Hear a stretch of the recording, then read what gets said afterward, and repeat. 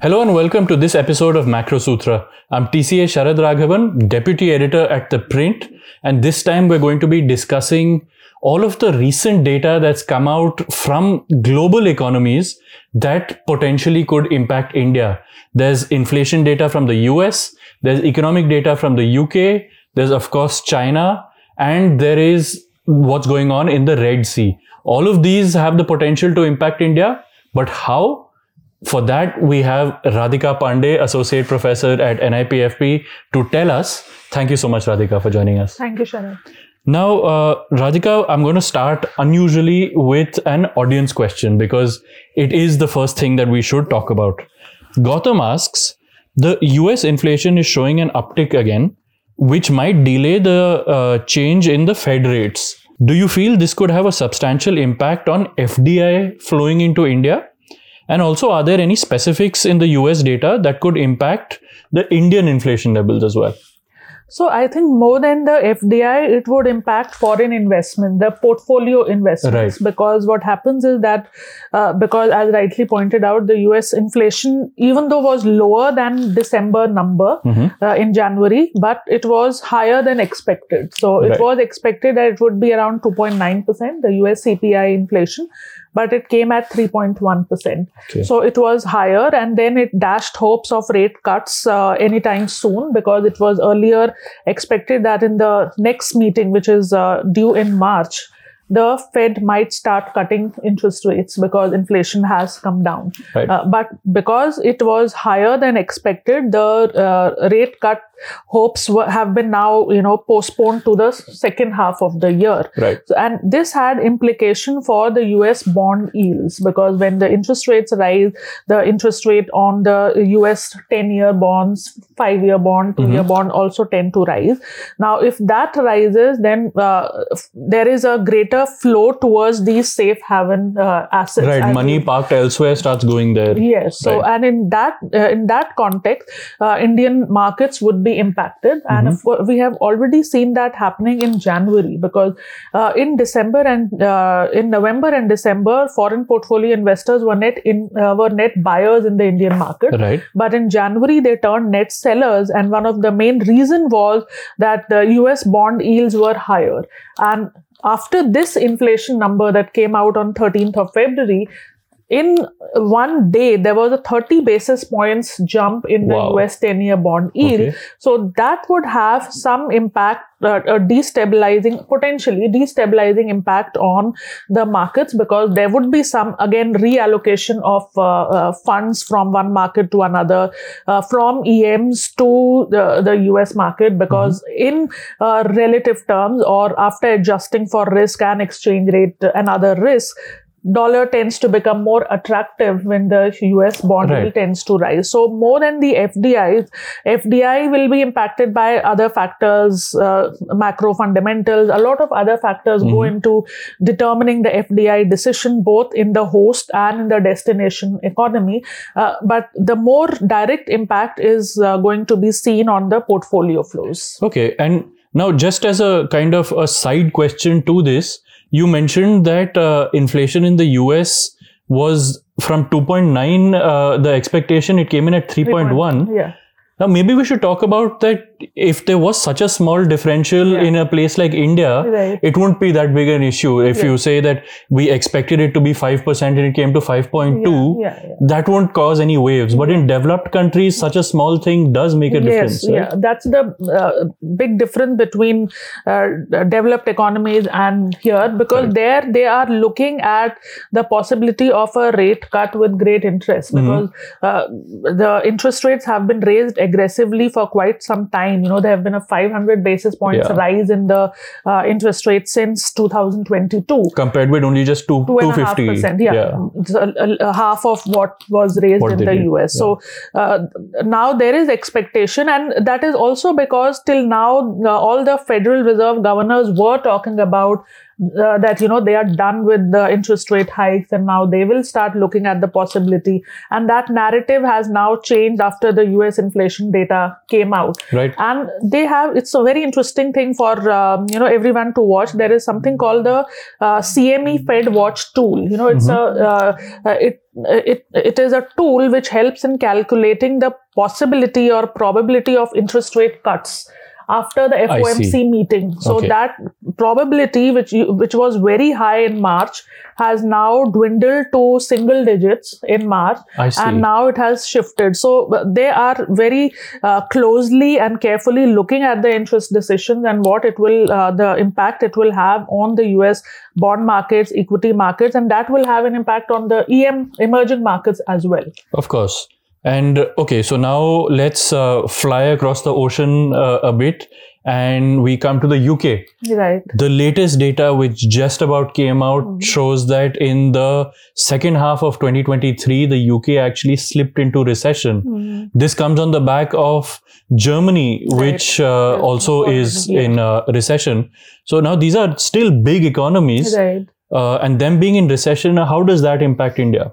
So again, it's a very important source of external sector risk, because we've talked about the fact that, one of the headwinds is that exports have been in contraction zone. Our exports have been in contraction zone. And if these economies are, they are in the brink of recession, or they are already in recession, that is a bad news for our exports, because we've talked about earlier also that advanced economies, particularly the US, UK, EU, they constitute a major chunk of our exports. They are a big markets for our exports. It's not that we have been able to shift from them to emerging economies or Asian markets. There, our share is still small.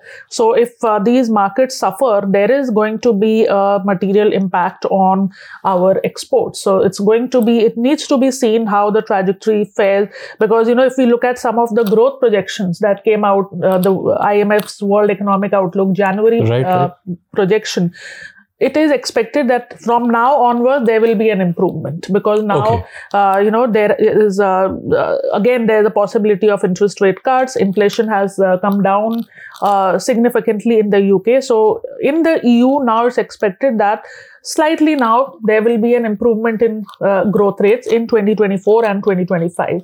In contrast, the US is expected to decline now. The US has showed resilience, now it's expected to decline. So all these factors will have a bearing on our exports. Okay, and now we're speaking about exports, and since we're in that region, let's also talk about what's happening in the Red Sea. The attacks on the ships that have been going through the Red Sea have meant that exporters have to go all the way around the Cape of Good Hope, around Africa, which is increasing cost, increasing time, and a lot of exporters are deferring their exports. So, I mean, is that set to continue to hurt India? Yeah, so see, the importance is that, through Red Sea, 40% of our imports are routed through Red Sea. Imports, yeah. Okay. And 25% of exports. So it's a very significant route as far as the trade is concerned. And as you mentioned, there is a rerouting through the Cape of Good Hope, which has increased the time by at least 15 days. So now that will have a bearing firstly on the freight charges.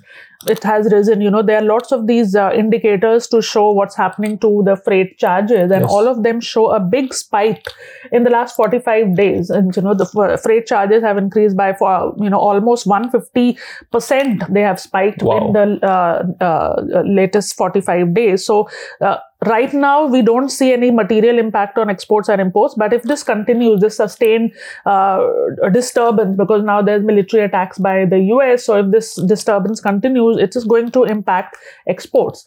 And more than that, it's going to impact our corporate sector, especially because there's a very interesting study last week by India Ratings. They have tried to, assess the impact of this Red Sea disruption on the corporate sector. And they are saying that firstly, those sectors which have thin margins, they don't have cash margins to tide over this disruption. They will suffer because the working capital cycle is going to increase.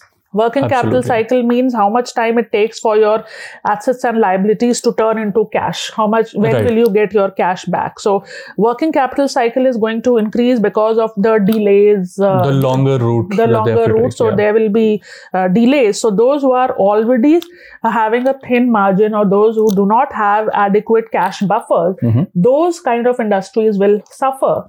And then what they will have to do, they will have to borrow more. So till now, we've talked about a phase of deleveraging. The companies have been repaying their loan. We are now seeing that some of the companies have started leveraging. So trend of leveraging may increase further or may get accentuated further due to this disturbance, particularly for those sectors which have thin margins. And they have pointed out particularly sectors like iron and steel, textile. These sectors are going to be impacted. Okay. And also the small and medium enterprises, again, because they do not have adequate cash margins, they are going to be impacted. And they talk about different impact for exports and imports. Particularly what is going to happen is that the landing price of imports will rise, what we are importing from other countries. So that will lead to inflationary pressures, because if import prices rise, there is a greater danger of imported inflation happening because of the disturbance. And exports will suffer because of the delay. There will be less export volumes, and again the cascading impact. So if this sustains, it will have a bearing on our trade outlook, but more so on the corporate sector, and it needs to be seen. It will be a very interesting study to see the differentiated impact on the different sectors. Because those sectors which are, those who haven't been able to take advantage of the lower commodity prices, they are bound to suffer due to these disturbances. Right. And this doesn't even take into account the impact on oil prices that trade disruptions are happening. That's a separate thing, because we are now seeing oil prices again rising to above $80 per barrel. And why oil price is important is because it's a very critical input for all the models, the inflation targeting, the projections that are made by the RBI. It all is based on what is their assumption about the crude oil prices. So that's the Red Sea issue. Now let's travel a little bit more towards the east, and we come to China. Right. Now China is it's a huge economy, and it has recovered somewhat from the lows that it saw in 2022. But there are still several issues that it has. So could you tell us a little bit more about that? Sure. So one is that China's growth came in at 5.2% for the calendar year 2023 after the lows of 3% in 2022. But this recovery that we have seen is very patchy, and still there are a lot of, cyclical and structural issues, meaning there are some short-term issues, but then there are some long-term structural issues impacting the Chinese economy. One thing is their lingering property crisis, which has its origin from 2020. So real estate is a very important sector in China. It's almost contributes 1/3 of the total GDP is contributed by the real estate sector. And in 2020, the Chinese policymakers came in, introduced something which is called the 3 lines policy, where they wanted to restrict the exuberance of the real estate sector, because what was happening was that these real estate developers were taking a lot of loan, and they were using that for taking money from customers also, and using that for building houses. So which were then not sold. So these were these empty buildings.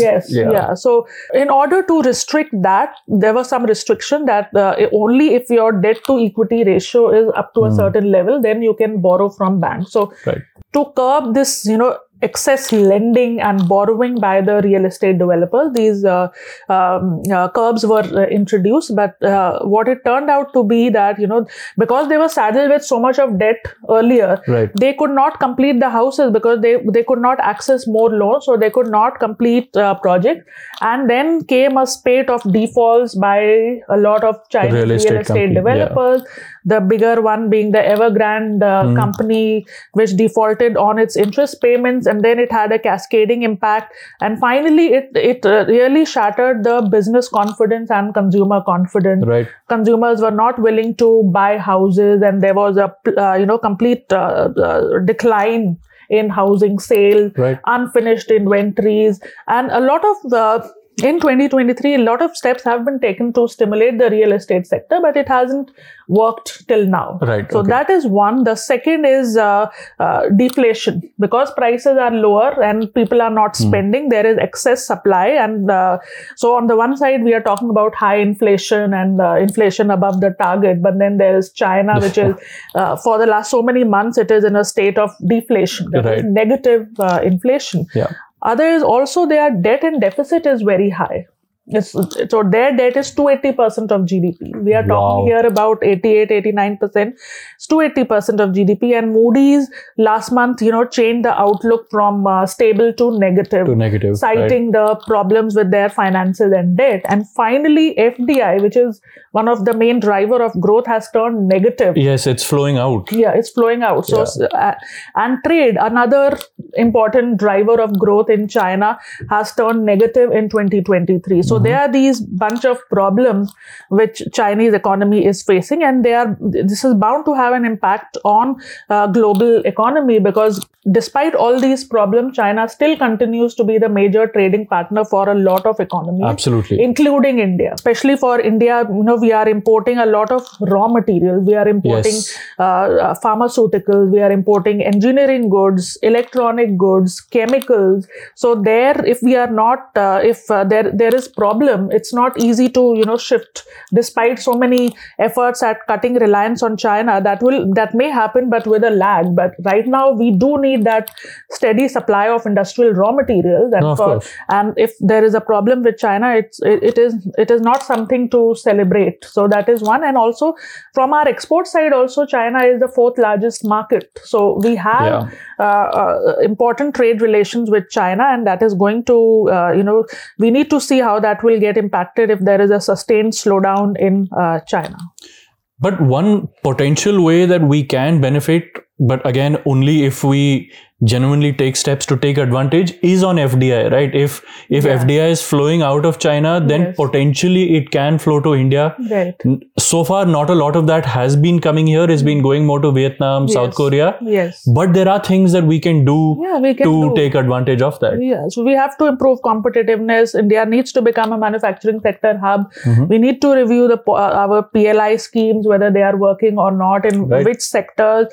We need to upskilling of labor and female labor force participation rate. So potentially, yes, we have opportunities, but then there is this question of short term and medium term, and therefore there are this is a headwind in the short term at least. Right.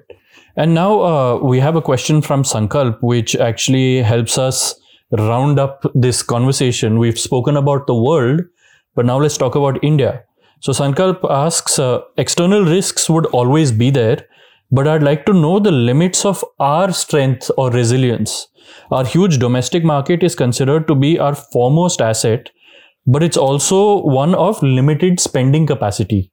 What must go wrong for us to once again become one of the fragile five? Also, could we consider more GST bracket in order to efficiently shore up our revenues? Yeah, so what could go wrong is, again, if we go back to the years when India was a part of the fragile five, what happened in 2012, 2013, where India had high debt and high deficit. So what is important is to continue to focus on macro stability. Macro stability meaning low inflation and low debt and deficit. So these are the two things that will enable us to navigate through this crisis, even though there are these important challenges that we are facing. But if we are able to continue focus on macro stability, manage our debt and deficit, and what like in the budget we have focused on fiscal consolidation. That is something that we need to continue that. Yeah, continue and not lose sight of the fact that still we are very heavily indebted, even though the pattern or the structure of our debt is such that it's mostly in rupee terms. It's not dollar denominated. So we are not in a situation like Sri Lanka or Pakistan where they are dollar denominated debt, but we are indebted. So we need to bring down the stock of debt, and we need to we need to reduce our debt and deficit, and also bring down inflation to manageable levels. So that is important. And also from the GST side, I think the more general thing would be to to, rationalize and broaden the tax base. Whether it will be by increasing the GST slab, that is the next question. But the first thing is to, rationalize the tax base and broaden the tax base so that we are able to have a sustained tax to GDP ratio at a time when we are seeing an expenditure compression. So that is important. We have a domestic market strong, as rightly mentioned, but we need to focus on macro stability along with a manageable growth rate, 6 to 7%. Right. And that will help us to navigate through these challenges. Okay, great. So there you go. We just took you on a little tour of the world of economic issues. We started with the US and we talked about how inflation there has come higher than expected, which means that rate cuts will be pushed back, and also how the treasury yields have spiked, which means that capital from India has flown, India and most of the developing world has flown to the US. Then we came to the UK, which has gone into recession according to the latest data in the second half of 2023. And we talked about how this is not great news for India because, these are trading partners of ours. And if economies like the UK and Germany are in recession, then that impacts our exports, which is not great for us. Then we came to the Red Sea and we talked about how that's increasing our export costs and our import costs, which could have inflationary pressures over here and also increase the price of oil, which further has an inflationary impact over here. Then we went to China and talked about how its economy is still reeling from the real estate crisis and how now a slowdown in China is not great news for India. As much as we would like to celebrate, it's a very strong trading partner of ours. We export to it a lot and we import a lot of critical things from it. So a slowdown in China is not great news. What is good news is that India remains resilient. We have seen from the budget that the government is still focused on fiscal responsibility, which is the main thing that it must do to avoid going into the fragile five of, the 2012-2013 period. But there are still a few things that we need to do. We need to bring the fiscal deficit down. We need to bring our debt levels down. And we need to keep inflation under check. But overall, we're resilient.